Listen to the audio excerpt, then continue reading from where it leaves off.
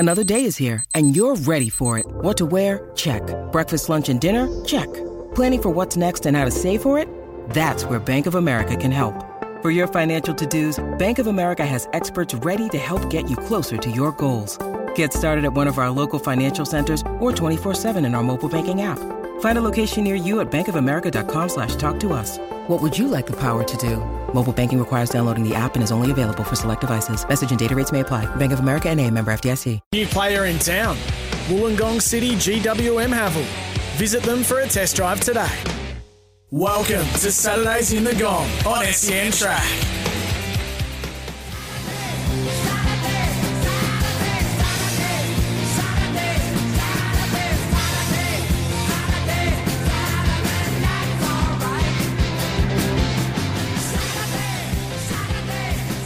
What a way to launch into another Saturday. Elton John gets me going week in, week out. Hello, everybody. Welcome to Saturdays in the Gong, broadcasting from the Wollongong Golf Club through 1575 Illawarra Track, 1170 in Sydney for the first hour, and on the SEN app. That's the way to go, crystal clear all day. I'm Matt Russell from Fox Sports, joined by Illawarra Hawks championship great and a very busy president of basketball at the moment. Matt Campbell, good morning to you on another glorious Wollongong morning. Good morning, Matty. Yes, you absolutely love Elton John. The way that you get into the start Saturday of the show. is all right. It is all right. It's all right for lots of things. And we're going to start by banging the gong because we didn't get time for it last week. Thank you. Something good about the gong. You know, I took my son for a walk up in the National Park just north of Wollongong. And as we were walking back to the car late in the evening, very still afternoon, we heard these strange sounds. So we walked to the cliff edge, looked down, and we would have seen 10 to 15 whales spread out over the Wollongong Ocean, as we like to call it. That's unreal. Blowing the water out of their spout, talking with each other. We could hear those strange noises. I felt like I was in a David Attenborough movie. And here I was standing just north of Wollongong, and I could see that, you know, harpooning has long stopped because they're coming back in numbers. A magical moment, Matty. Give me your bang the gong. Well, I've actually got two. I've got one for the gong, and then I've got one in general. So one for the gong. The first one for the gong was the SEN night here at the Wollongong Golf Club for State of Origin. Jimmy Smith calling the play with Timmy, Manor, Moses Mbye. Fantastic night. Well, it was fantastic to see those guys live too. Just the ability to be able to call the game on the fly, off the TV, and the insight into the game was fantastic. Shame about the result. It was a great night for 3 minutes, wasn't it? Right. The crowd was into it for the first little part, but yes, so that was fantastic. My second bang the gong, Dave, yes, is the Barmy Army. I mean, oh my goodness. Have you seen a better crowd in your life? I was enthralled with that unbelievable Weren't you at the test match. Dragons last night? What about that crowd? Wow, was there anybody there? Just the way that they got into it, singing Barmy Army for 10 minutes straight, and the way it came through the TV made me want to watch it and continue to watch that game. Stuart Pike, who's a darts commentator and a rugby league commentator in the UK, was out here last year calling the darts and coming to me to numerous rugby league games. He said, why don't the crowd sing more? Why don't you launch into more atmosphere from the grandstand? I said, Stu, we just don't do that. But maybe we should. Yeah, maybe we should start singing. Maybe it's got to start at Start at junior the level. Hawks game. Start at the Illawarra Hawks when the season gets up and going. We're here thanks to the Wollongong Golf Club. Wollongong City Motors. Visit them for a test drive today. Impact Garage Doors, impacting Illawarra homes for 20 years. I've certainly impacted Matt Campbell's mansion nearby. It looks fantastic, the Impact Garage Door. And, of course, the Illawarra Mercury. Speaking of which, we need to bring in their leading sports writer, Mitch Jennings. Jeno, good morning to you. Good morning, lads. Good morning, good morning. I thought you were going to wrap the bang the gong on the sky this time, Matty, just see if we can get all the elements that you like to throw together. Bang the gong on the ocean, you banged it on the great land mass. It is crystal clear. I've banged the gong on the beach, the ocean, the sky, the golf course. Yeah, you're right. I do have an environmental theme because it's such a beautiful place. Hey, Mitch, before we discuss last night, let's set the scene on the field. Here's one of the big moments, one of many from the Warriors against the Dragons. Johnson, Weavy, Supple, here he comes. Here he comes, he's got 4! And this time he just strolls over. He's got the radar on now. Full time at Wing Stadium, Warriors 48, St George Illawarra 18. Okay, let's tick off the Warriors real quickly without touching on any Dragon. Matt Campbell, the Warriors. What do you think about them? Are they headed towards the top 4? Can they be a top 4 they're team? Actually in the top 4 now. So, I've been singing their praise all year. I expected them to be good after pre-season. I didn't think they'd be this good. Their attention to detail, their discipline on the line, and just look like they're having fun. That's a great point. They are having fun under Andrew Webster. Geno, again, just purely on the Warriors, they have a series of players having career best seasons. Their goal line defence, their defence as a whole, outstanding. Give us your quick take on the New Zealanders. Yeah, you'd have been staggered, Matty, if you'd say they'd be, a top 4 contender at the start of the year under a new coach, and obviously everything else. The Warriors have been so inconsistent and fairly disappointing over recent years. Obviously, they've had their fair share of excuses, most recently having been away from home and everything else. But look, they're certainly probably one of those teams in contention to fill a bit of a void in that top 4. Probably some teams, the Roosters, the Eels, teams like that have probably underperformed this year and slipped back from that field. So it's wide open for, I guess, a new top 4 contender to go in. And yeah, the Warriors look like they're set on being that. And when it came to the game last night, of course, so much attention on one player for St George Illawarra. Ben Hunt, their back-to-back Dragons medalist, as best and fairest, obviously. Their captain wants out of the famous club. In fact, one fan last night took a banner. Ben, I know a good removalist. And that sort of summed up the fairly good-natured response from the Dragons fans last night. We didn't hear any booing as he arrived at the ground very early and then warmed up, as he took to the field, as he kicked during the game. Generally, the crowd was there to, they hope, support and cheer for the Dragons. Unfortunately, the Red V didn't give them much opportunity to do that. So, after the game, Ben Hunt continued to meet all his obligations as he has done since this story broke, and he fronted the media conference as Dragons captain, and here's what he had to say. Obviously, big night for Jack DeBellin. He could have come in here to this media conference. Why did you want to come in here? Is there a message you want to tell fans or anything you want to say? I'm still the captain of the team, mate, and I'll always show up for my role until that's changed, so I'll keep coming. How keen are you to bring it to a head, to work out one way or another and tell Dragons fans exactly what's happening? Yeah, I'm keen to get it sorted out. Have a meeting with the club this week and we'll get to the end of it. Ben, is there a chance this is your last game for the Dragons? Oh, I honestly don't know, mate. Like I said, I have a meeting with the club this week sometime. Yes, that will come on Monday. We'll see what unfolds there. It could well be his last game with the Red V. Matt Campbell, I'll come to you. You are a former professional athlete. I know that many people will be highly critical of Ben Hunt and the stance he's taking. He's contracted to the Dragons on a rich deal. He wants out. He doesn't want to meet his obligations, and you can acknowledge that some fans are distressed by that. However, since he made this announcement last Saturday that he's asked for an immediate release, he has manned up about it. He's fronted everything and everyone who's gone to him, including texting journalists on Sunday who wanted to confirm the story. He told the Dragons, I will play, I will captain, I will go to the media conference. He has ticked every box. He's been a man about the decision. You can criticise that, but maybe not the way he has handled it since. What about you? What do you say to that? Yeah, look, he's certainly owned his decision to want out. Do I support him in any way for making that decision? No. Like, you're a professional athlete. You sign that large cheque, or you get the large cheque in your pocket to play football. You made a commitment to the team. Now, if you want out, tell management behind closed doors, and at the end of the season, allow for them to plan for it to happen. Don't come out now, put it halfway through the season, leave everybody in the lurch. Like, so if you sign a dud import at the Hawks, are you going to keep him regardless? If he's dud? No. You're going to punt him? That's right. So how's it any different here? Well, but it's not. You sign the contract, right? So you're a player. You're the one that's going to net. Yeah, and yes, we do sign players that we have to move on as management, no doubt. But at the end of the day, he knew what he was signing up for. He's put in their place, and he's on a large amount of money. So at the end of the day, suck it up for a small amount of time. At the end of the season, fulfill your commitments as a football player throughout the year. You're captain of the team. And we talk about culture. Everyone's banging on about culture. Culture starts with the leadership group from the team point of view, right? It doesn't always get pushed down from management and coaches and all those bits and pieces.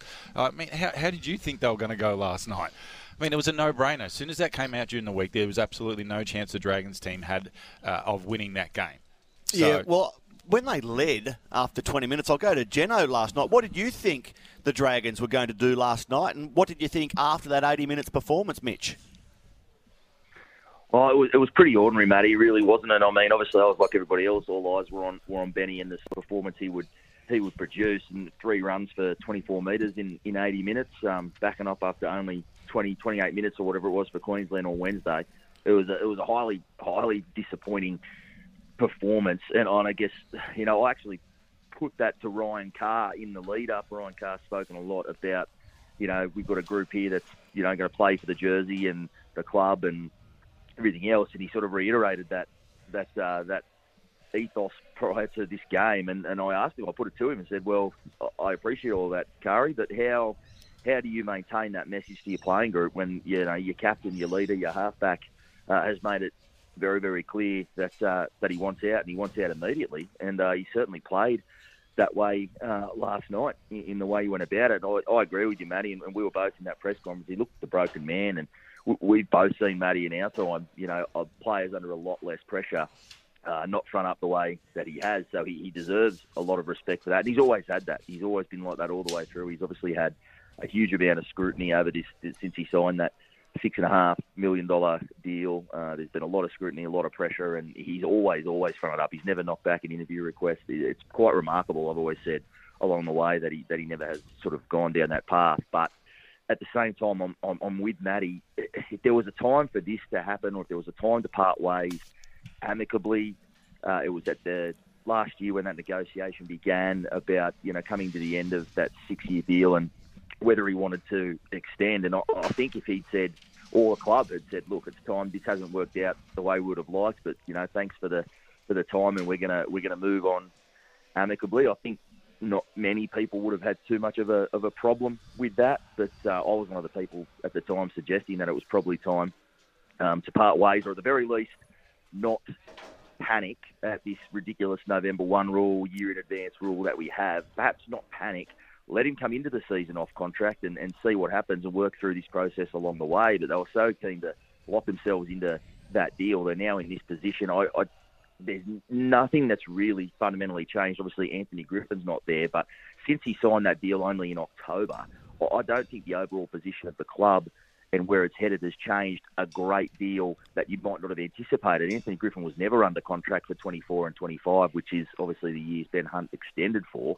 There was no guarantees he was going to be there. He asked for a guarantee for Anthony Griffin to be there, or to hinge his contract on Anthony Griffin being in place, and they denied that, and he still signed the deal anyway. So as much as I feel for him, I didn't like seeing him as cut up as he obviously was last night. I'm with Matty overall on it. It's a position that I think he's ultimately put himself in. I think he does recognise that, and that's why he's willing to sit there and, as we've said, cop the flack and the criticism. But look, it looks like it's headed for a very, very messy divorce, Matty. I don't know what Shane Flanagan or the club or anyone can say to him on Monday to change his mind at where he's at. So I guess it remains to be seen how messy it gets. But look, it's not going to be fun for any of the parties involved, that's for sure.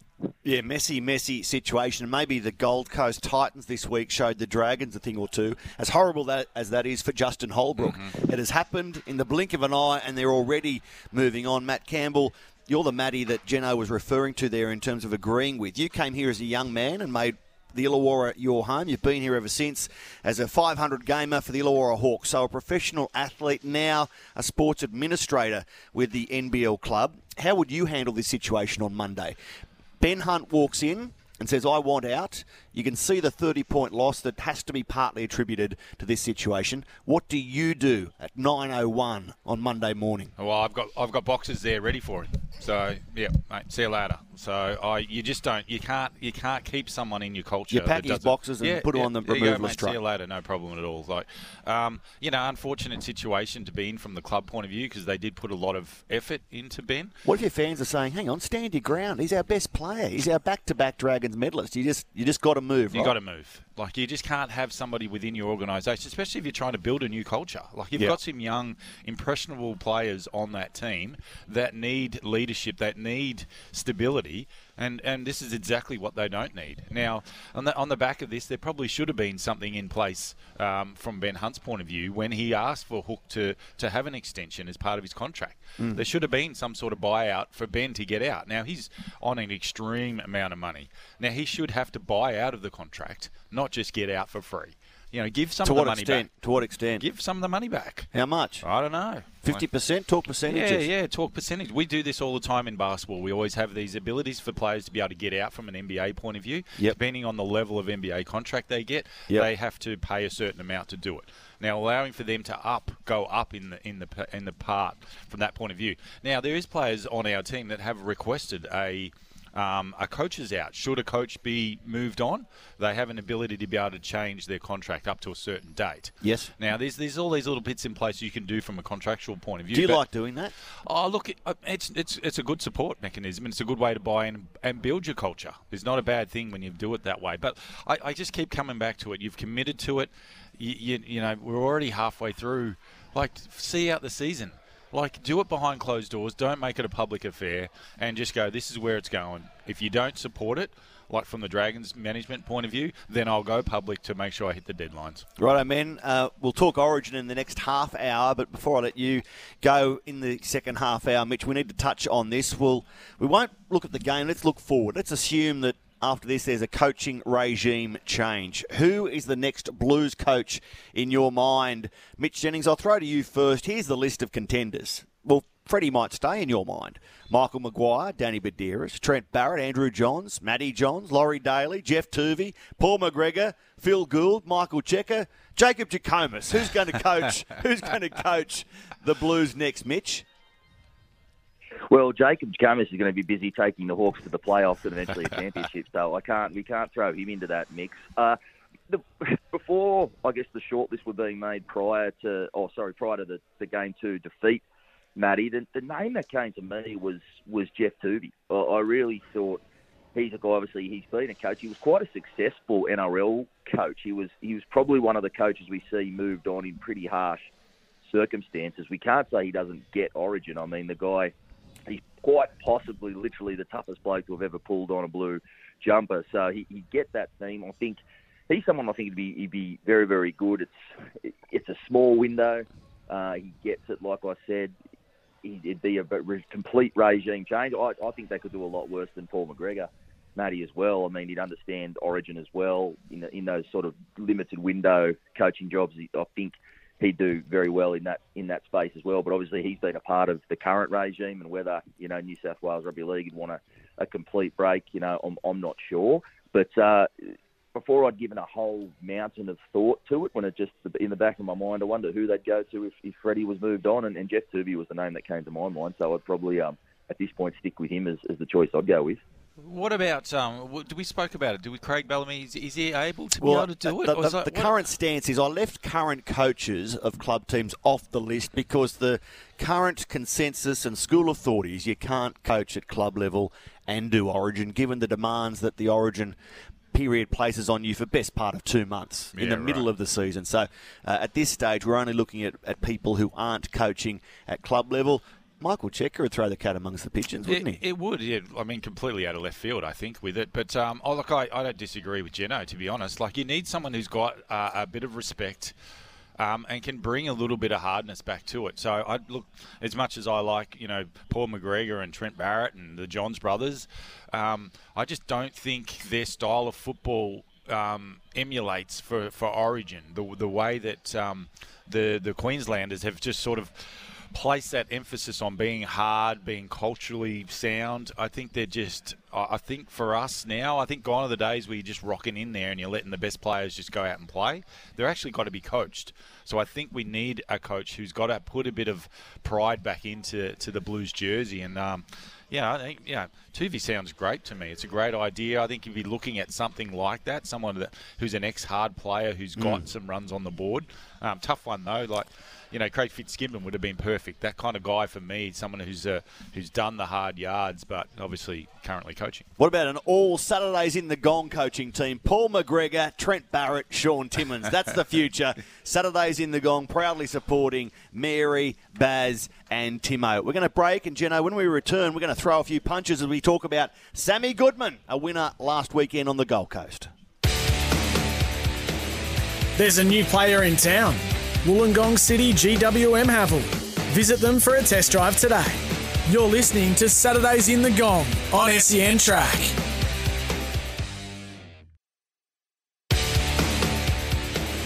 There's a new player in town. Wollongong City GWM Havel. Visit them for a test drive today. You're listening to Saturdays in the Gong on SEN Track. The scorecards with a split decision. Here are the score totals. Judge at ringside, Masakusa Murase, scores the bout 116 to 112, Rais Alim. Judge at ringside, Adam Height scores the bout 117 to 111 in favor of Sam Goodman. And judge at ringside, Daniel Sandoval scores about 116 to 112 in favor of the winner of this IBF World Title Eliminator, Sam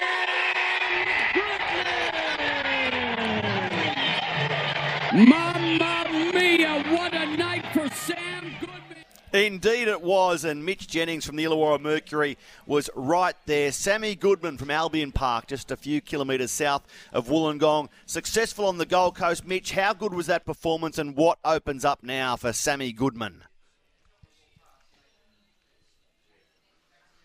Oh, Mitch has just ducked away for a moment, so we'll try and get Mitch back on the phone. But it was fantastic for Sammy Goodman last week to have that result on the Gold Coast and line up what he hopes is a big Wollongong fight, and that would excite you and I, Matt Campbell, to have Sammy Goodman bring a fight back to Wollongong at the Entertainment Centre. They would pack the joint. It would be sold out in the blink of an eye. I don't think we need it. Like, it's a different sporting event in the Illawarra. Like, we're obviously good in basketball. We're good in rugby league. I think the idea of having Sam fight here in Wollongong is a fantastic idea, and you've seen it in the past. Mundine fought down here. We got great sort of support for that. I just think it's a no-brainer, and the fact that was a split decision was ridiculous. That was going to be my next question. That is ridiculous. What was the first judge thinking? we scored the fight on the lounge at home, myself and my sons, and we had it convincingly in favour of Sammy Goodman. So let's go back to Mitch, who's still on the line. What was that first judge thinking there, Mitch Jennings?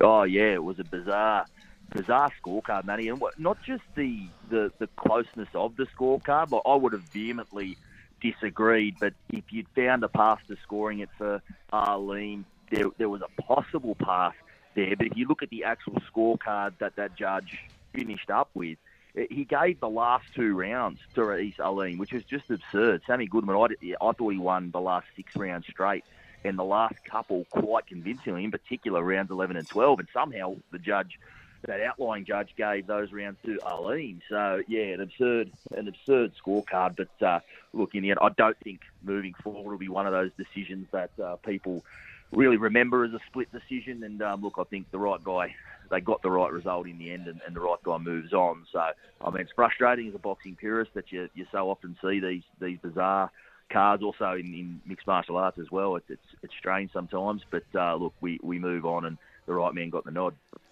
Tim Tszyu was dynamic. Again, his knockout, fantastic. So back-to-back demolition jobs for Tim Tszyu, who's tracking Charlo in Las Vegas later on in the season. But Sammy Goodman, Mitch, you were saying to me on Wednesday night that it is a realistic possibility that he'll be fighting for a world title in the Gong, maybe with Nikita Tszyu on the undercard. How likely is that to happen, and when?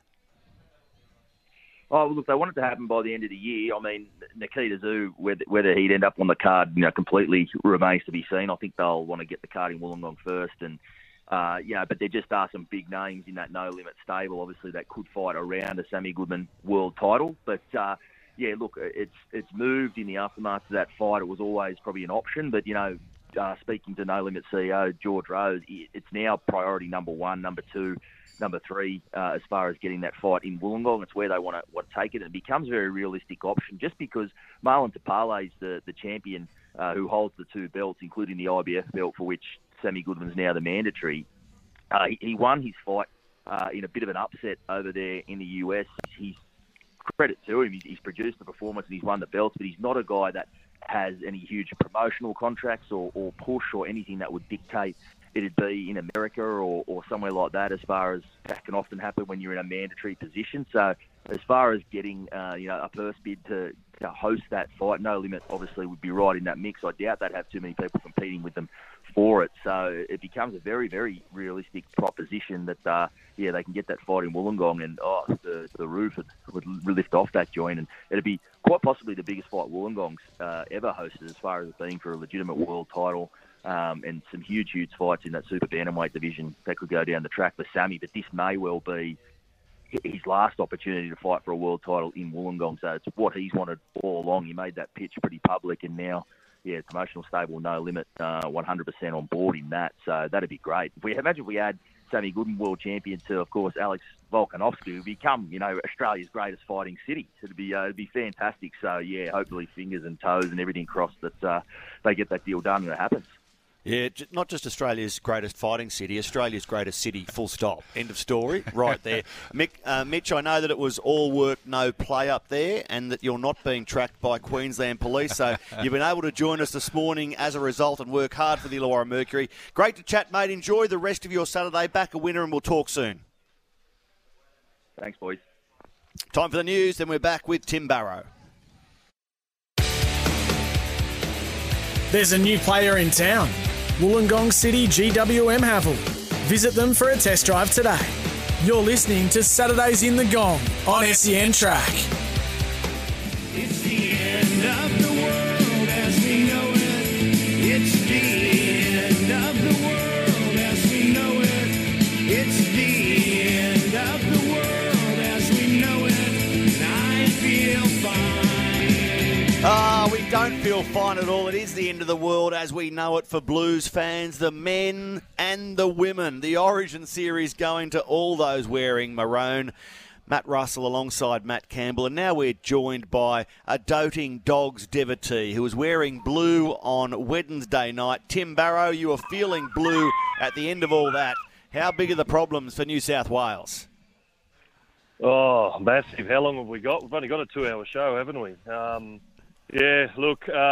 Devastating. We were sitting next to each other at that SEN function with the great Jimmy Smith calling the action at the Wollongong Golf Club there on Wednesday, and I just had this feeling like I hadn't had since 1995, where just everything was going wrong in a series that, well, we should have been one up to start with. So huge problems. They're going to have to make changes, and then they're going to have to make a big call on the coach, aren't they? So a lot to think about.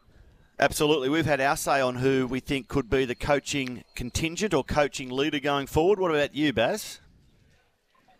I want to throw, and I know you did mention it, but I want to throw Trent Barrett's name into the ring. Now, I know he hasn't had a successful tenure at either Manly or the Bulldogs, but the Origin sort of realm is a very different beast in terms of management, organisation of a team. I don't think he had a lot going for him in terms of the situation at Manly and then at the Bulldogs in terms of where the club was at the time. And I think he's got a lot to offer. He's obviously one of the Blues greats, and I think a bit of an Illawarra dream team of Barrett and Mary might just be able to really take it back to the Queenslanders with some fresh thinking. Matt Campbell, someone said to me this week, it would have been interesting had Jack Whiten not retired from the Origin arena pre-series. Would he have been picked, and would he have been the utility on the bench to come on in game one and play centre and maybe stop the Queensland raids that won it late? He would have been a great option off the bench to play centre when we lost Tom Trbojevic to that pec injury in game two. Could the series have changed if Jack Whiten hadn't called it quits pre-series? Well, yeah, definitely. I mean, I think that's the biggest hole that we saw. And it's very interesting that we're so critical looking back at the games. And as Baz just said, the fact was we probably should have won game one. The reality was we were the better team in the first half the other night. And if it wasn't for a couple of controversial tries, we probably would have been a closer game. What the biggest issue that I see is the same as what we saw last night with the Dragons. Is when the Dragons got up a little bit early, their backs were up, they were up, everybody was up. Soon as they had a little bit of controversy, soon as they went behind, they just capitulated and fell away. I saw that with the Blues. So once that had turned on them, I just saw a Blues team that didn't have that grit and fight to be able to get back into it. So that for me turns into culture. Now, is it as drastic as we're all talking about? I don't think so. I think they played the better football game one. I think they were better in the first half the other night. So it's a real funny one for me, and I'm looking at it from both angles. I just go, we just don't have that same culture belief that the Queenslanders do. Whenever they're behind, they always think they're a chance. When the Blues get behind, they just think, oh, it's over. The Queenslanders aren't going to let us back in. The astute eye of former pro athlete Matt Campbell giving his assessment of Origin 1 and 2. Now, Tim Barrow, before we launch into a set of 6, your Dogs, they've lost 3 straight. They've dropped 8 of their past 10. I know you're reporting live from junior soccer that we can hear going on in the background there, yet despite that dreadful record, the Dogs let Jake Averillo go. He's a local junior. He's been one of your best. Can you explain that to me? He has really been outstanding too. I was disappointed this week. From everything I've read, the talk was that one of either he or Alamotti was going to have to go, given the salary cap pressures and Stephen Crichton coming to the Bulldogs next year. Crichton plays right side, which is Averillo's side this year. So I can see the sense in it to that point, but I'm disappointed because Averillo's a real game breaker in a team that's just struggling to put it together. I know the pack's short on troops with injuries and what's going on there, but gee, they were absolutely poor against the Sharks last week. They just got turned over in the middle time and time again. So yeah, I'm disappointed that it's Averillo that's had to make way. I can see the long game sense in one of them needing to go, but yeah, there's a lot that needs to happen there. And in a selfish Bulldogs supporter way, I'm a little bit disappointed that Ben Hunt isn't sort of more in the conversation still for the Dogs because obviously it's a difficult situation at the Dragons, but he would be just what they need. Well, Canterbury's in Queensland, isn't it? That would make it eligible for Ben Hunt to join. The weather in Canterbury is beautiful, much warmer than the rest of Sydney, so maybe he does find his way to the Queensland city proudly called Canterbury Bankstown. Now, Baz, we're going to launch into a set of 6. 6 games remaining in round 17, so it ties in beautifully.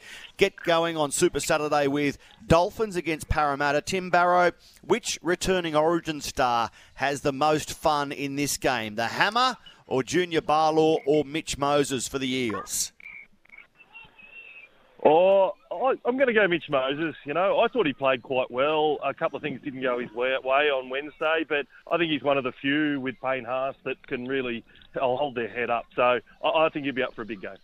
Yeah, I'm the same. Mitch Moses for me. I thought he was outstanding, to be honest. I think he's on the rise. I like what he does. I reckon Junior Barlaw. I think he's going to rumble through the middle of the ground up there at the Sunshine Coast. The first time the Dolphins play at the Sunshine Coast this afternoon should be a cracking day as well. Penrith against Newcastle, the 5:30 game on Fox League. There are no Origin players backing up for Penrith, Tim Barrow. So does that equal no worries against Newcastle? What I'm going to watch for is Dylan Edwards today. Now, I know Tedesco won't be under threat for Game 3, but he should be putting every hand, every foot up to say, I'm ready to go if you're going to pick me, because I think he's still a little bit of an underrated player. He could easily fit into that system. So, yeah, I'm expecting a big game there. Dylan Edwards against Kalen Ponga, so it's another fantastic matchup between two number ones. No Origin players for Penrith equals no worries, Matty, yes or no? Yeah, no worries for Penrith. I think they're fine. Just too good of a team. Melbourne against Manly tonight. Now, with no Tom Trbojevic, he's going to miss the rest of the season. And on a serious note, our thoughts with Tom. It's not easy navigating injury after injury. But which Storm player is going to be turbocharged tonight? Matt Campbell, I'll go to you first. Give me a Storm player that's going to shine. at a turbo less Manly. Yeah, like I just... Again, a well-oiled machine, the Storm are. I think they'll find holes everywhere, and it's going to be a whitewash. Well, Tim Barrow, we'll have a little captain's challenge here. No Munster for Melbourne tonight. Is that because he's MIA, been arrested, on a winning streak at the casino in Brisbane or at Eagle Farm today, or maybe all of the above? He's with Juno.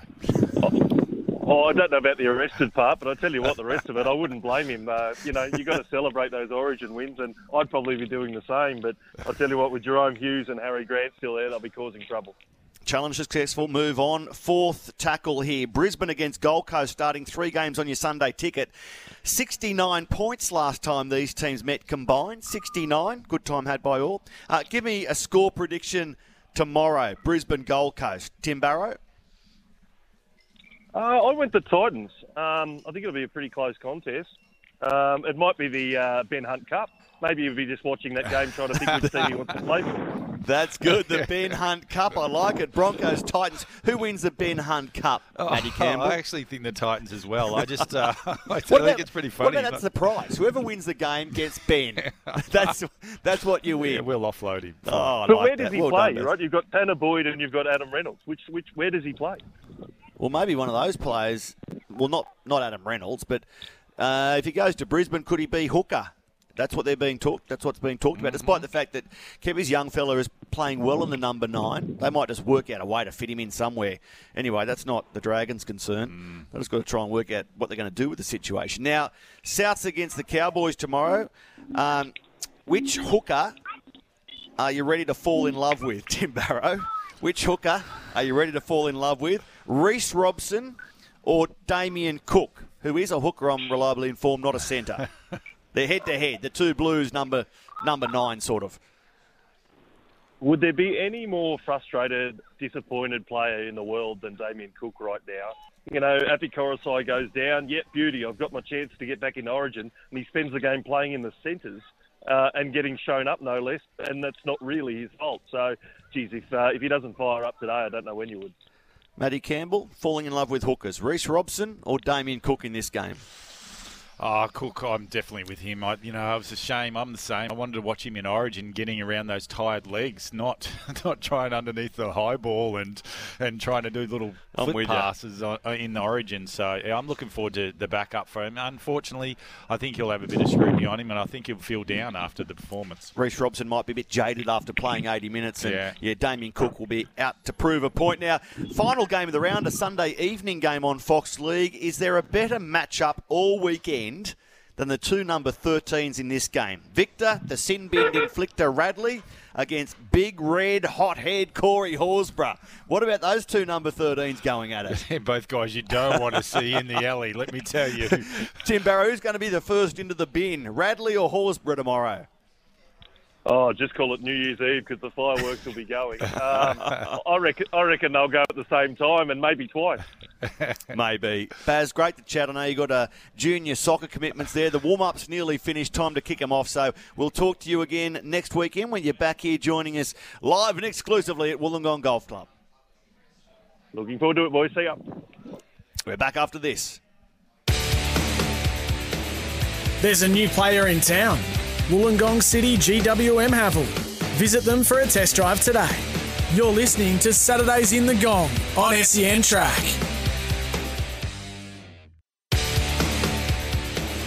There's a new player in town. Wollongong City GWM Havel. Visit them for a test drive today. You're listening to Saturdays in the Gong on SEN Track.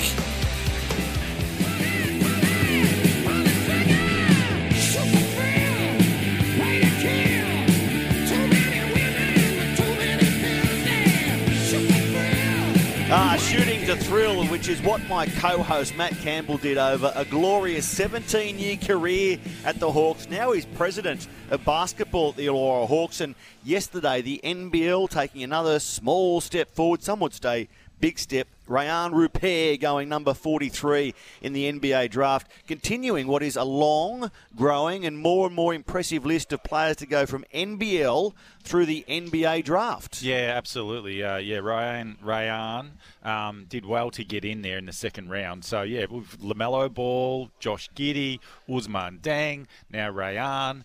Hugo Besson. Yeah, Mr. Unknown Hugo. It's showing that it is a genuine pathway opportunity for young players to get into the NBA. And it's funny, watching the draft yesterday, they did not mention the NBL pathway once. They mentioned how good the NBA was and how the Overtime Elite, which is the new program that the NBA set up, is, how good the G League is, which is the second-tier NBA competition. But they said nothing about the NBL's Next Star program, which has produced arguably the best pathway for people to actually make a difference when they hit the floor. So you've been the NBA. talking with managers a lot because you're about to announce your final signing, the Illawarra Hawks, this morning, right? That's right. An import out of the US. Yep. So what's it been like dealing with these US agents? How aware are they of Australia and the Australian competition? And are they all like David B. Falk out of Fame, stardom in the movie Air? Yeah, totally. It's exactly the same. I mean, their job is to make sure that they are aware of all the best opportunities and the best pathway, the best competitions that are going to set up an opportunity to go into the US to play in the NBA. So we are, especially from the NBA scouts' point of view, on top of the agents. The realisation of our league as a top-tier league, not only for the style that we play, but just for the presence of being able to get someone ready to play right now in the NBA has been quite extraordinary. And yeah, like my job right now, I've been talking to all the US-based agents about trying to get the import players, and including Nikola Jokic's agent. That's right. Yeah, we're talking to the top 4 or 5 agents in the world from an NBA point of view.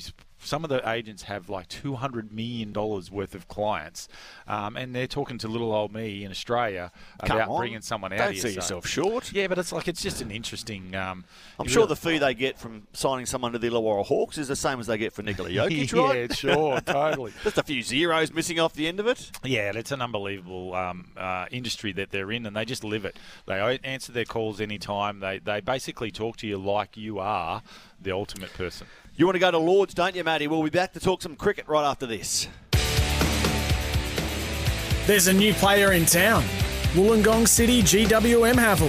Visit them for a test drive today. You're listening to Saturdays in the Gong on SEN Track.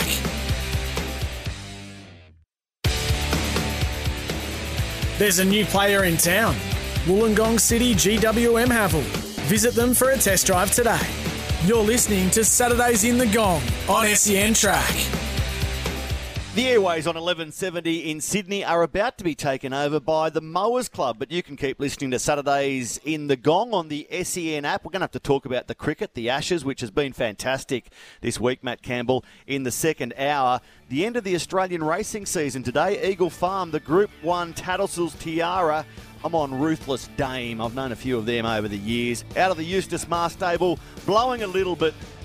Ruthless Dame for Matt Russell. Has Campbell got a Matt's mock? You haven't, have you? No, you haven't had enough time to look at a form. One job. Okay, you one job. Seriously. Well, last week you're bolted in, finished 3rd of 13th, so decent. $2.10 the place. I'll give you a pass mark on that. Go back to your form guide, study harder, and in the second hour, we'll tell you who the Illawarra Hawks Il Presidente is backing today with a Punters Club cash. Great to have you with us on Saturdays in the Gong. Still another hour to go. Jump on the app. We look forward to hearing from you after the break.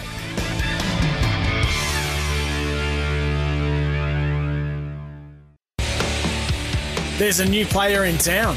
Wollongong City GWM Havel. Visit them for a test drive today. Welcome to Saturdays in the Gong on SEN Track.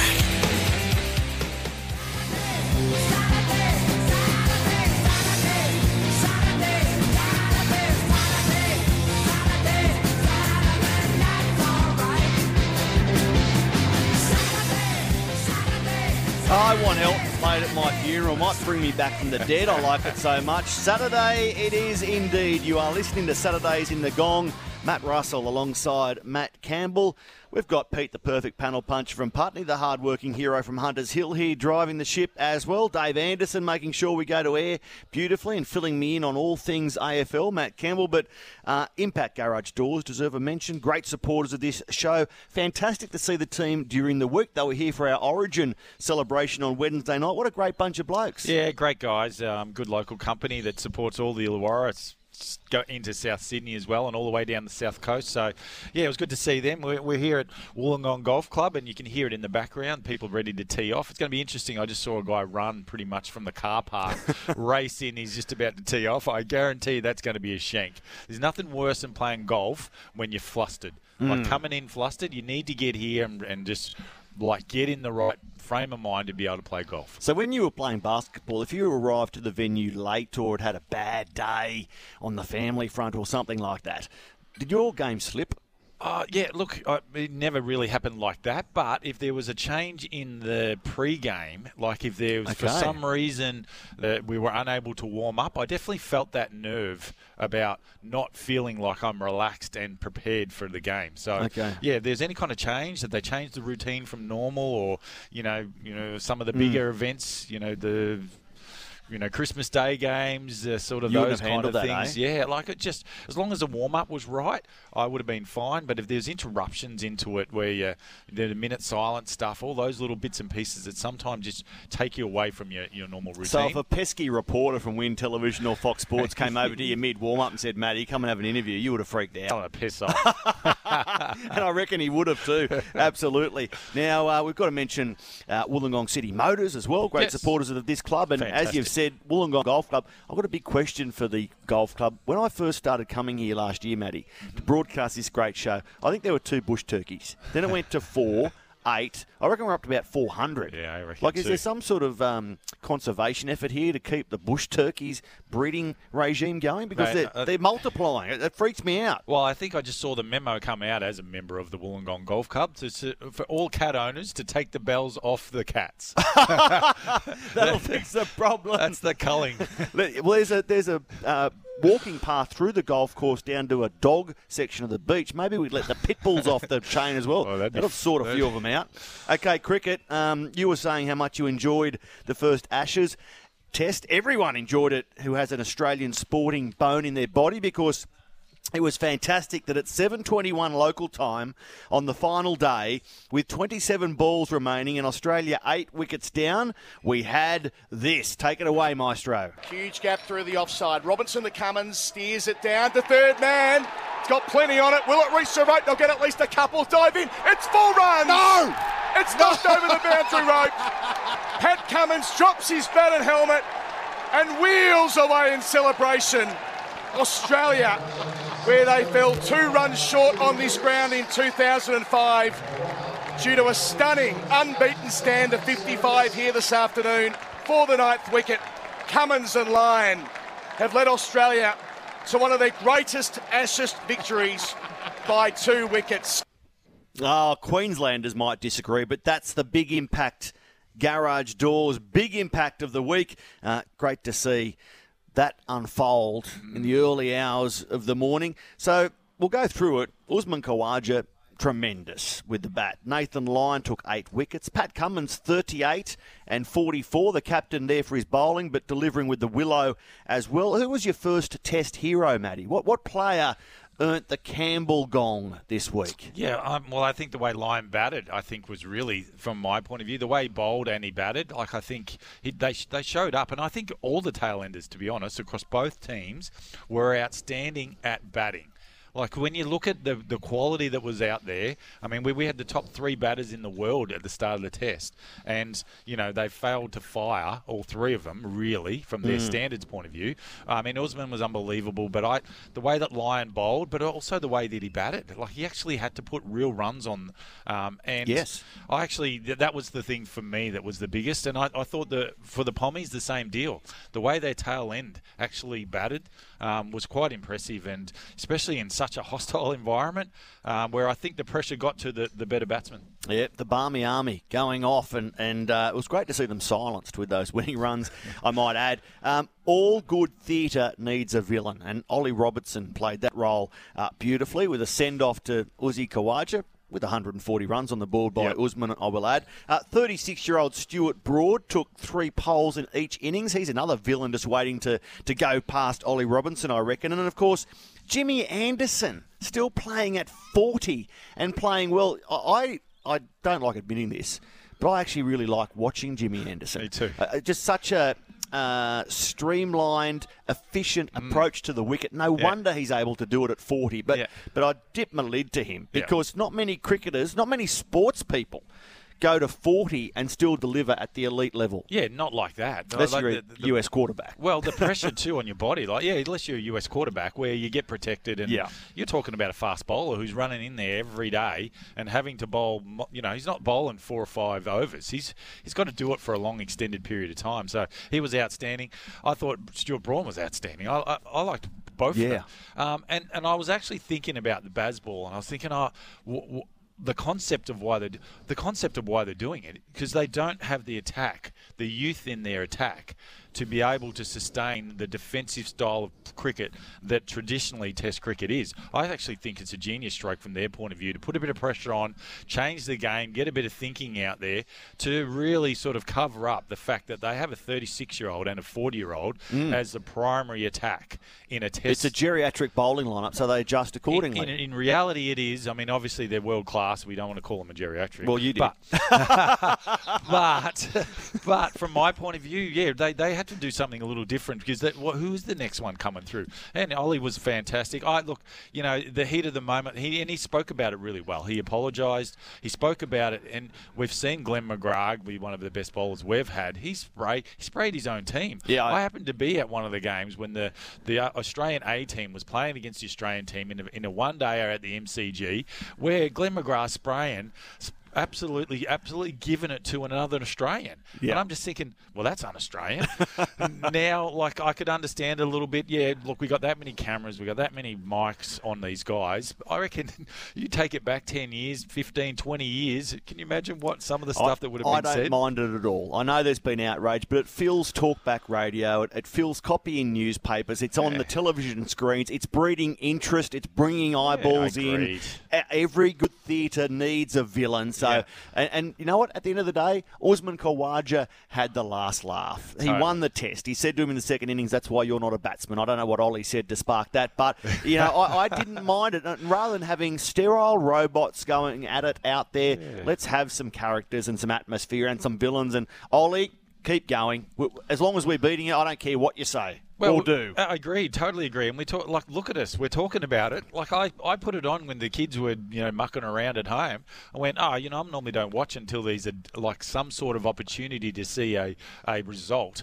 Yeah, man, I couldn't take my eyes off the damn thing. The Test was the most exhilarating Test cricket I've ever seen, and I happened to sit up until 1:30 in the morning watching it, and enthralled by the crowd. The Barmy Army were unbelievable, but the way that the cricket game was played, the fan setup of the field.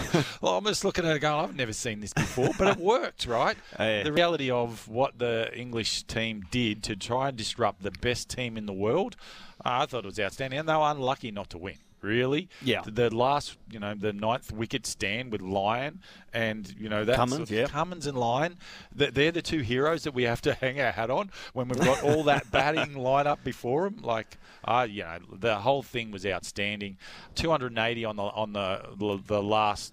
The last innings is not unachievable these days. This is the way cricket's going, and I loved it. I have loved every little bit of that cricket game. I tried to give myself the rule: if it gets to midnight, I'm going to bed. And I found myself going, I'll just watch one more over. Just watch one more over, just in case. And the next day, as I'm driving to work, I'm thinking, come on, man, you got to go to bed earlier. But it's just, it's fantastic to have that option. I've just got to be more disciplined in terms of sending myself to bed. Tuesday night for me, I play golf at 7 a.m. am.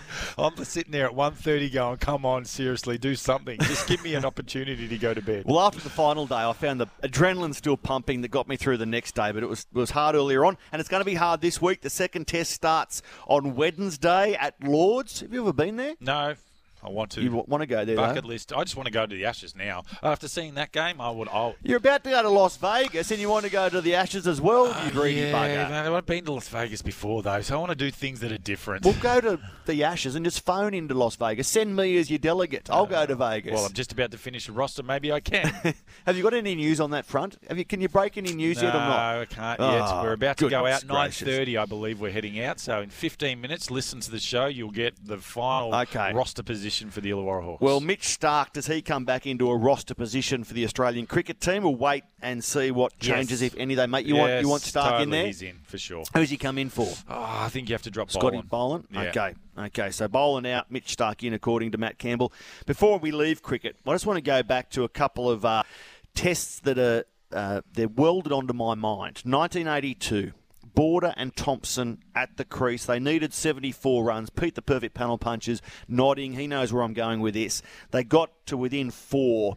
Both of them bowled to Tomo, who edged it to Tavares. He dropped it momentarily. We're going to win the test still, but Jeff Miller came around to complete the catch. And as a 12-year-old at the time, my heart was broken. I remember walking around the house thinking this cannot happen. I would rather have been beaten by 74 than to go overnight and into the next day, get so close, than have that theatre unfold. So, in a way, when we won the other night, I thought there's a little bit back for 82. And also, 2005, also at Edgbaston, Brett Lee, Kaspovitz out there. We're going to win again. We're only 3 runs short. Yeah. The Aussies are going to win this test. Harmison bowls to Casper. Keeper Geraint Jones takes the catch because the ball feathered the glove of Casper. Did it touch his glove? I'm still not convinced. I want to go to the third umpire. Yeah. Nowadays, in retrospect. can they redo the technology anyway, and go back on it? And again, Australia lost right at the death despite bravery. So there's something this week just to make me feel a little bit better after those two. Were you around in 82? You were born? Yeah. I'm 76. Yeah, I was around. I don't remember it, but I've seen the footage. Yeah. So. I mean, like you talked about, it's like the last little bit. You like to see it. I watched the US Open golf the other day, and the fact that you can get all the way through the 72, how many holes it is, 72 holes, and still have all the best players in the world thereabouts, roundabouts, within 3 shots of each other. Yeah, it's crazy that they're getting it right. That's what it looks like to me. The sport itself at the moment is getting it right. We don't have the Tiger Woods 18 shots in front. We have an ability to be able to be right at the death of all these tournaments that are the massive sporting moments, and they're really close. I'm enjoying watching. Pete, the perfect panel puncher, is with us, as he is every weekend. He's the only constant on this great show. Pete, you lead tour groups around the SCG. What's the most agonising test defeat that you can remember for an Australian team? Doesn't have to be the Ashes, but is it 82? Where does that test rank in your mind of horror? It ranks right up there, Matt, but also was the test against the Windies in Adelaide. Oh, yes. I think it was Alan Border and Craig McDermott batting, and I think McDermott, on the replays, we saw it grazed his forearm, not his glove. And that was heartbreaking. Can you remember who was bowling for the Windies? Curtly Courtney, one of them I don't. Yeah, but I'm sure a listener would remember. But that was really tough. The Border Thompson was great because we'd almost given up on that the night before. The fact that they came back the next day and the gates were open, supposedly there was 10,000 there when the game finally finished. But the Adelaide one with that one really hurt because at that point the Windies were almost unbeatable. Absolutely, and we just about did it. I can remember it vividly. Rightio, the second test starts this week from Lords. Stay up late, Australia, and watch Australia go 2-0 up, hopefully. On the AFL front, couple of wins so far. Geelong over Melbourne. Brisbane beating St Kilda last night. Today, the Swans travel west. The Swans are at the SCG this afternoon against the Eagles. 15th against 18th. If the Swans can't win that, there's something wrong with them. And tonight, Freo against Essendon. And Super Netball finals. They're underway tonight. Kudos Bank Arena. Big crowd expected for this one. Swifts, Thunderbirds. Can New South Wales keep the Thunderbirds at bay tomorrow. The Fever, the defending champs, up against the Melbourne Vixens. That's a replay of last year's, or a rematch of last year's grand final. Elimination tomorrow, 4 p.m. Eastern, Fever Vixens. But tonight, get out to Kudos Bank Arena if you can. The New South Wales Swifts against the Adelaide Thunderbirds. We break, then we're back to talk with Jordan Warren, all things football. There's a new player in town. Wollongong City GWM Havel. Visit them for a test drive today. You're listening to Saturdays in the Gong on SEN Track. There's a new player in town. Wollongong City GWM Havel. Visit them for a test drive today. You're listening to Saturdays in the Gong on SEN Track.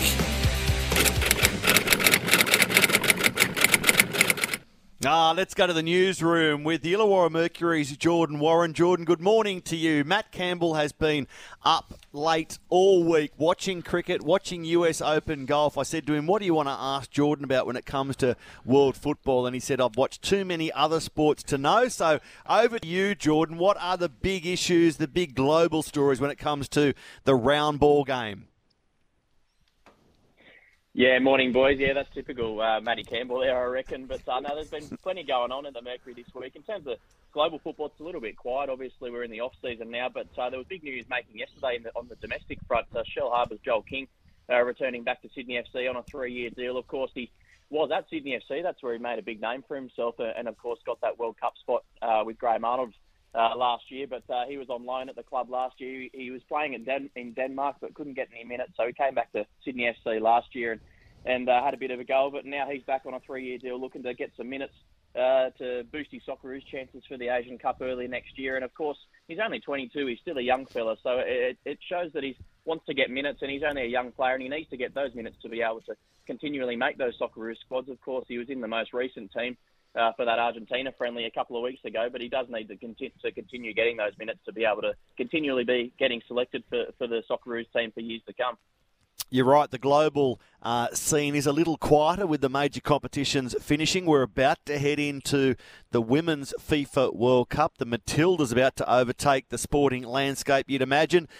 My email box is testament to that. I'm seeing more and more emails regarding this tournament, regarding tournament songs, team selection, send-offs, games. How excited are you? It's not far away now, is it? Yeah, no, very excited, Matty. It's just under a month away now, which is pretty surreal when you think about it. It's really not that far away. But, yeah, the Matildas have got a send-off match in Melbourne on July 14th, obviously next month, and that's about 6 days out from their opener against Ireland. And already 40,000 tickets have been sold for that game, so that's a record for a send-off game in the Women's World Cup history. So expect more records to be broken when the Women's World Cup kicks off. Obviously, over 1.2, I think, million tickets have already been sold for the World Cup, and it's on track to be the most attended World Cup in history. So there's plenty of exciting stuff happening, and of course we've got our own Caitlin Ford from Shell Harbour playing, and we can kind of claim Mary Fowler. She used to play for the Illawarra Stingrays. Of course, she's actually from Queensland, but she did play a season at the Stingrays, so we'll try and claim her as well. So, listeners, Ford and Fowler, will claim both of them. Watch them go for the Matildas when the FIFA Women's World Cup starts. Not long to wait now, next month. Now, Jordan, Illawarra Premier League, it continues in full force. What's on this weekend?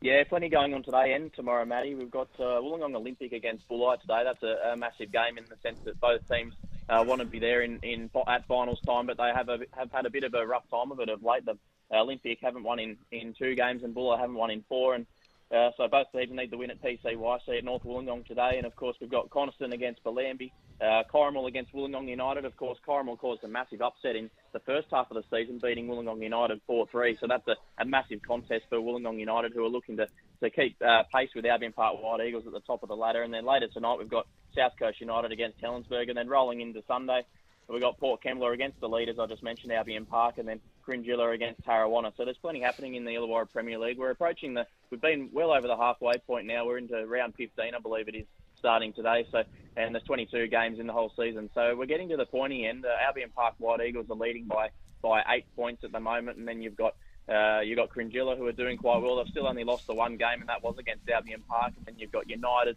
Olympic, and Port Kembla causing a few upsets there. So there's plenty going on in the Premier League, and if you can, get out and support a couple of the local teams.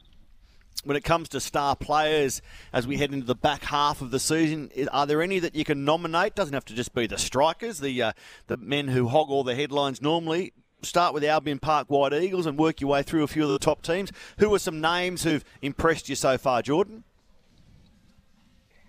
Oh, there's been a few. Like, obviously, at Cringilla, who was second, Peter Simonovsky scored 19 goals. I know, you said don't mention the strikers, but he has had a sensational season. But at Albion Park, I've been really impressed with Tori Muzamechi at Albion Park. He came from Wollongong Olympic last year. He's had a Wolves background.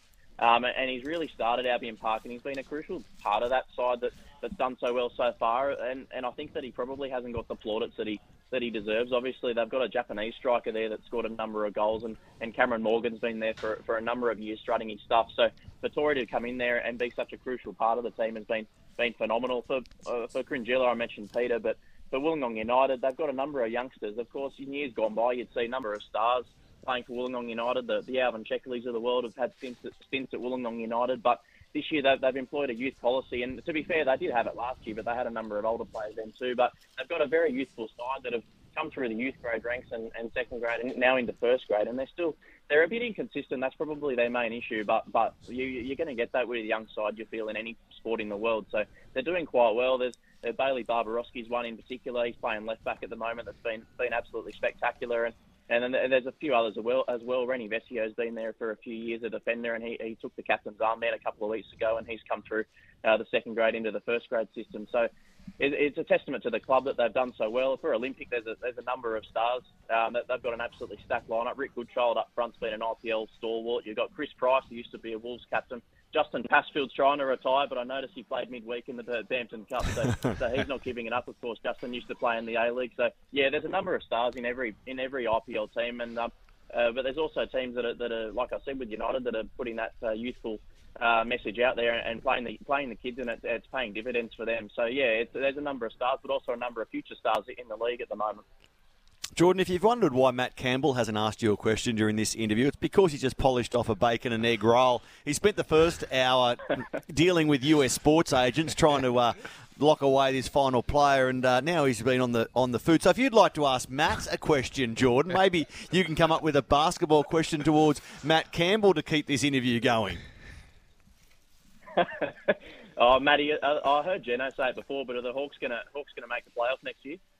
Mate, we're on this year, yeah. So actually, all seriousness, I'm really excited about the roster this year. We are minutes away from finalising the last positions, the last American You said import, 9:30. so It's 9:30 and 30 seconds. Yeah, well, I've got to get the okay from the media guy to be able to go out with it. But we've got viewers listeners around the world hanging on your announcement.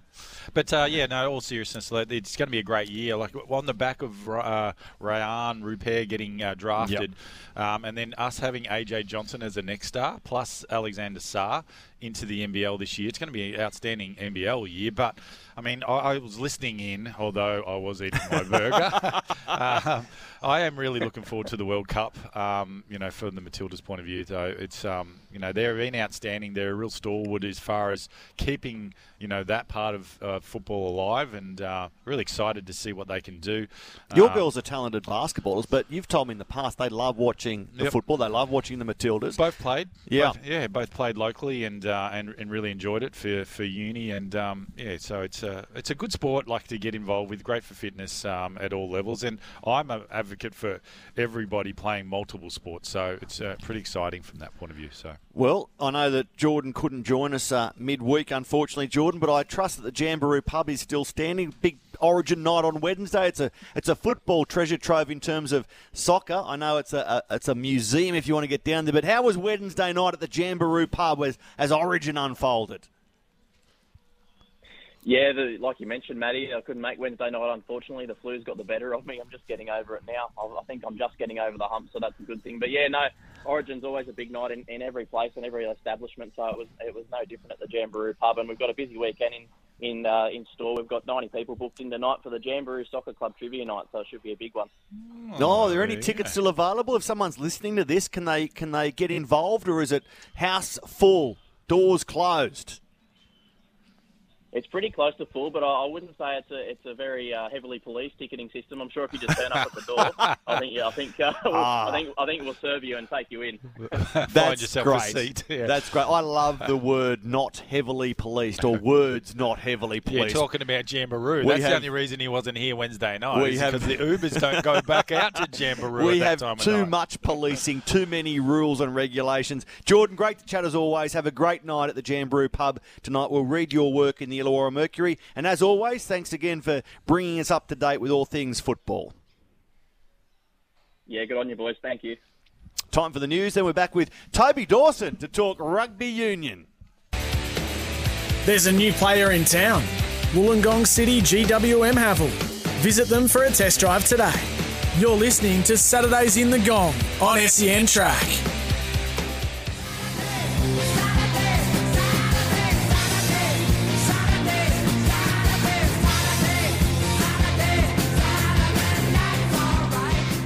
Saturdays in the Gong, half an hour to go, and I'm delighted to say we're joined by a great Illawarra resident, Toby Dawson, who loves his rugby union, knows rugby union inside out, and is also heavily involved with healthier Illawarra men. Toby, good morning to you. Good morning, Matty. Tobes. So we've got another function coming up shortly, do we? Not too far away? Not too far away at all, to tie in with International Men's Day on the 19th of November. Beautiful. Healthier Illawarra men will be having a fundraising lunch on the 17th, which is a Friday. So really excited. Huge volunteer committee putting a lot of hours into making it another amazing event. Last year, you might recall, we had Alexander the Great Volkanovski. It was great. Come along and just have a very candid chat with us. So got a few exciting things in store for this year. Can you release your special guest yet, or is that still under wraps? Well, the pressure. It might be someone who has survived a horrible attack and gone on to achieve great things, but we'll lock that away. I'll put my hand up to come in and listen to that one. G'day, Brett Kennellan. I didn't say a single We'll see what happens. Yet to be locked away. I thought you were talking about the special guest being the MC, Matty. Oh, I don't know who the MC is going to be. Matt Campbell might do the job. I'll be there somewhere. It was a great lunch last year. It will be again. Serves a great purpose. And keep your eyes open for it. Healthy Illawarra men. What's the date? 17th, Friday the 17th of November. Okay, so It's a while away. You can do plenty of planning around that. I know you like your basketball too. So we'll go to Il Presidente, Matt Campbell, Hawks administrator. Can you finally reveal who you've actually signed? Yeah, so it's apparently out there in the World Wide Web at the moment. So the Illawarra Hawks have announced Gary Clark as our latest import coming in. So Gary Clark out of Cincinnati. He went to school. He's been on 5 NBA teams over the last little stint from his point of view. So an outstanding player. We're very, very lucky. He's one of the unicorn guys from my point of view. So in the what's a unicorn guy? Well, we call it a horn on his head. Yeah, we call it the unicorn. So when we try to establish the exact player that we want, we have a fine list of about 5 guys that at any stage any of those 5 guys said that they want to come, we just jump on no matter what. And Gary Clark is one of those guys. So was the actual number 1 choice for us for the last 2 months. So we've been working very hard with his agent to try and get him to come across. And he's decided he wants to play in Australia as his first international stint before he will embark on a great career somewhere else, because we won't be able to afford to keep him because he's an outstanding talent.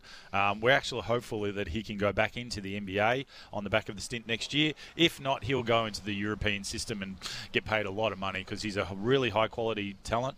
Got a fire in his belly. Wants to compete, and hopefully that helps us be a competitive team next year. So that completes your roster, right? Yeah. We've got one last signing to sign, a local player.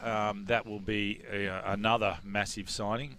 We have actually got the signature. We're just waiting on the approval to announce from these camp, and another guy who's got NBA qualities. So we are pretty excited with the roster. And the Sydney Kings have announced the signing of top Australian prospect Alex Tui. This is thanks to Julian O'Brien, great fan of the show. Thank you, Jules. Working very closely with the Sydney Kings for a few years now, and he has decommitted there's a word, decommitted from Gonzaga and will instead sign with the Sydney Kings as part of the Australian NBL Next Stars program. Alex Tui, is he a good get for the Kings, Matty? Yeah, very good get. Yeah, outstanding local talent. ACT boy, we've kept our eye on him. He's going to be a good player. We thought he was committed to that Gonzaga, which is a very, very good basketball school in the US.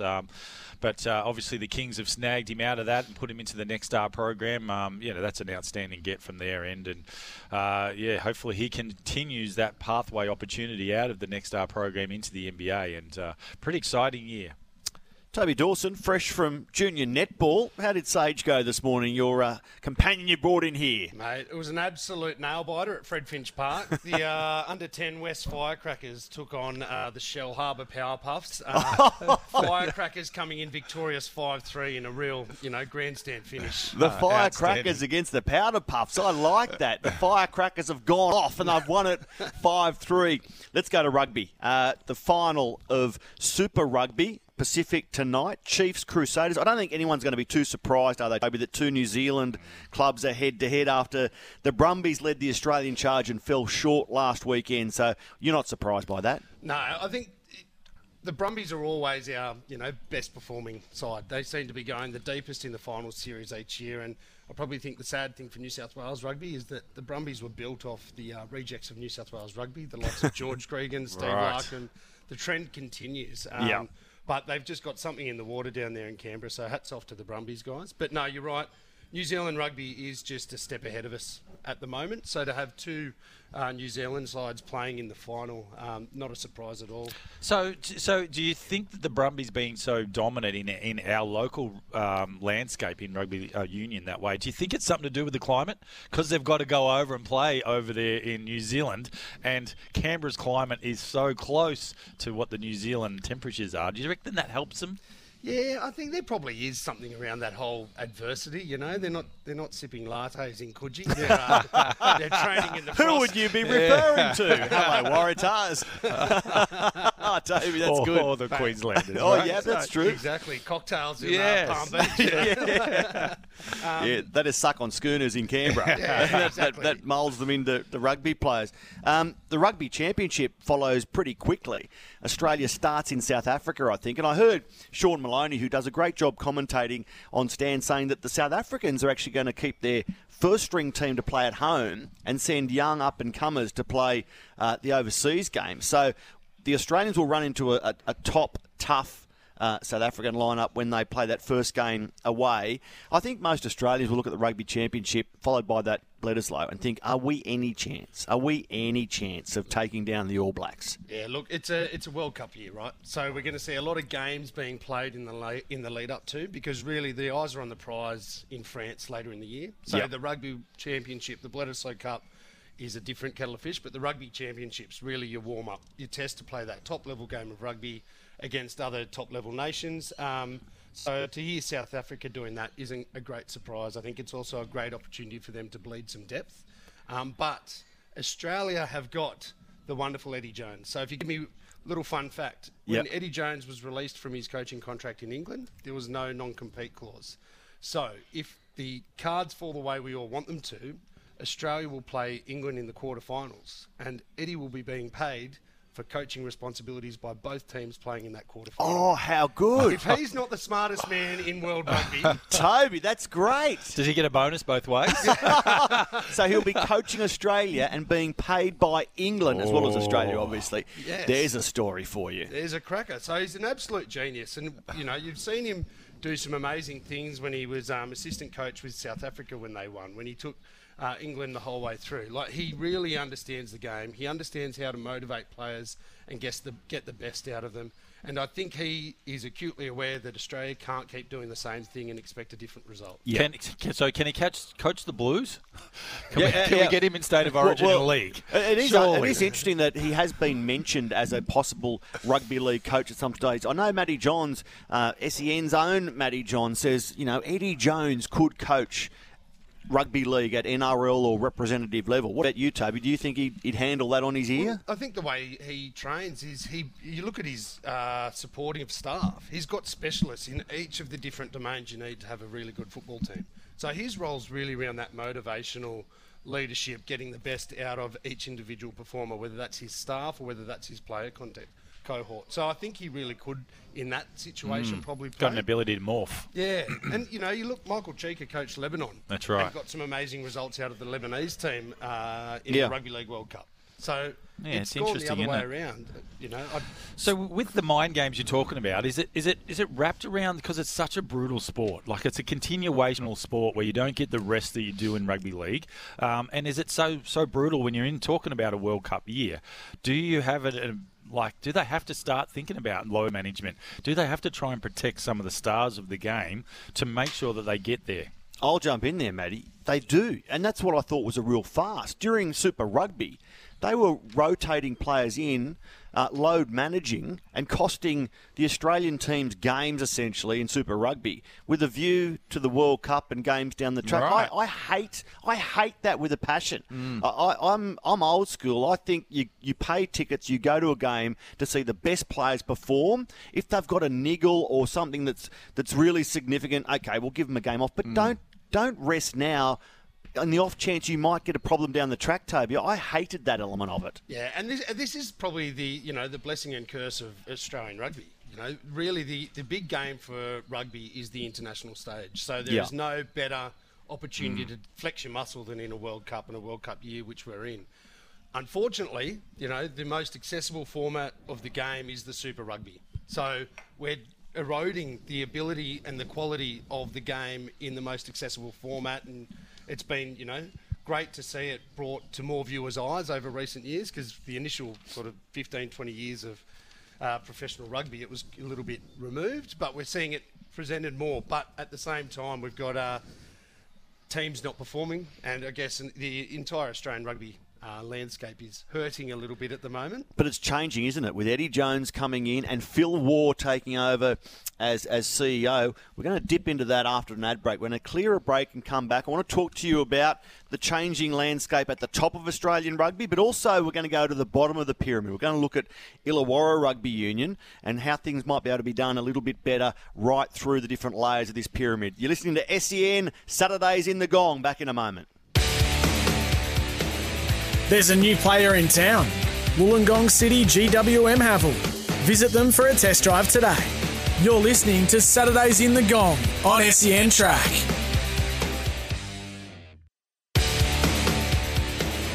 There's a new player in town, Wollongong City GWM Havel.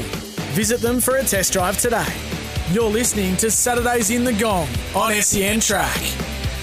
We're talking Illawarra Rugby, in fact, all things rugby, with Toby Dawson, Matt Russell alongside Matt Campbell. Men, let's jump to Illawarra Rugby. Today, all games at 3 o'clock. Tektars Kiama at Saunders Oval. Avondale Bowral at Avondale. Shamrocks Uni at Woonona. Match of the round.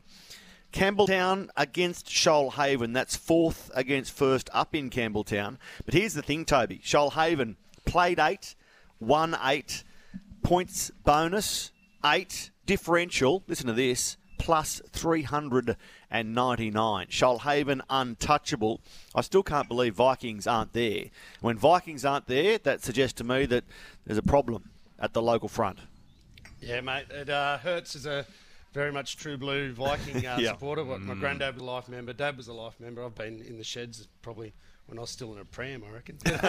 It does hurt a lot, but we had a horrendous year last year, pulled out of second grade. We forfeited a few first grades. So this year was also always going to be about rebuilding. So we dropped back into second grade.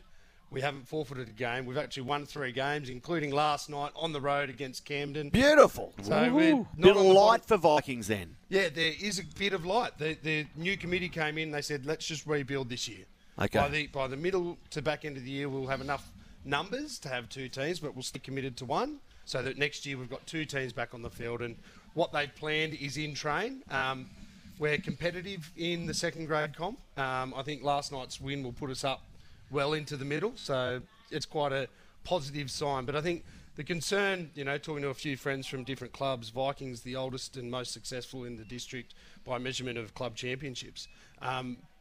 if we're struggling, is that the canary in the coal mine for Illawarra Rugby? Yes, right, because the canary, first to spot a problem, and fall off the perch. That's the way the mines used to operate. So it's a nice analogy, Toby, when you look at the money that the game is paying Joseph Swali'i, and you think, wow, what comes first, chicken or the egg?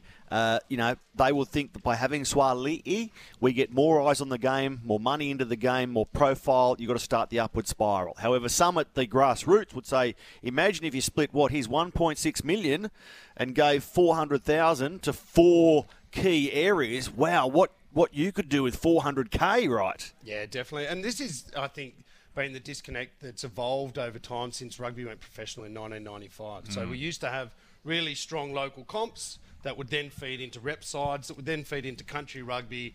New South Wales and the Wallaby or the Australian side would then be selected from the country rugby. So there was a really good, clear line. When Super Rugby came in, that's what it's all about. Let's look and pick our teams from Super Rugby, and that connection back and the importance, I guess, of the grassroots competitions has slowly been eroded. If you took that 1.6, you split it 4 ways, gave 400 to the Illawarra, 400 to Hunter, 400 to Central West, and 400 to the Riverina. You put a general manager in there for 100 grand a year, give him 300 grand per annum operating expenses. What that would do to grassroots rugby in the local environment would just bring us back to where we needed to be. But at the moment, you've got districts that are run by volunteer committees who are doing it in addition to day jobs. You've got clubs being run by volunteer committees in addition to... There's a new player in town. Wollongong City GWM Havel. Visit them for a test drive today. You're listening to Saturdays in the Gong on SEN Track.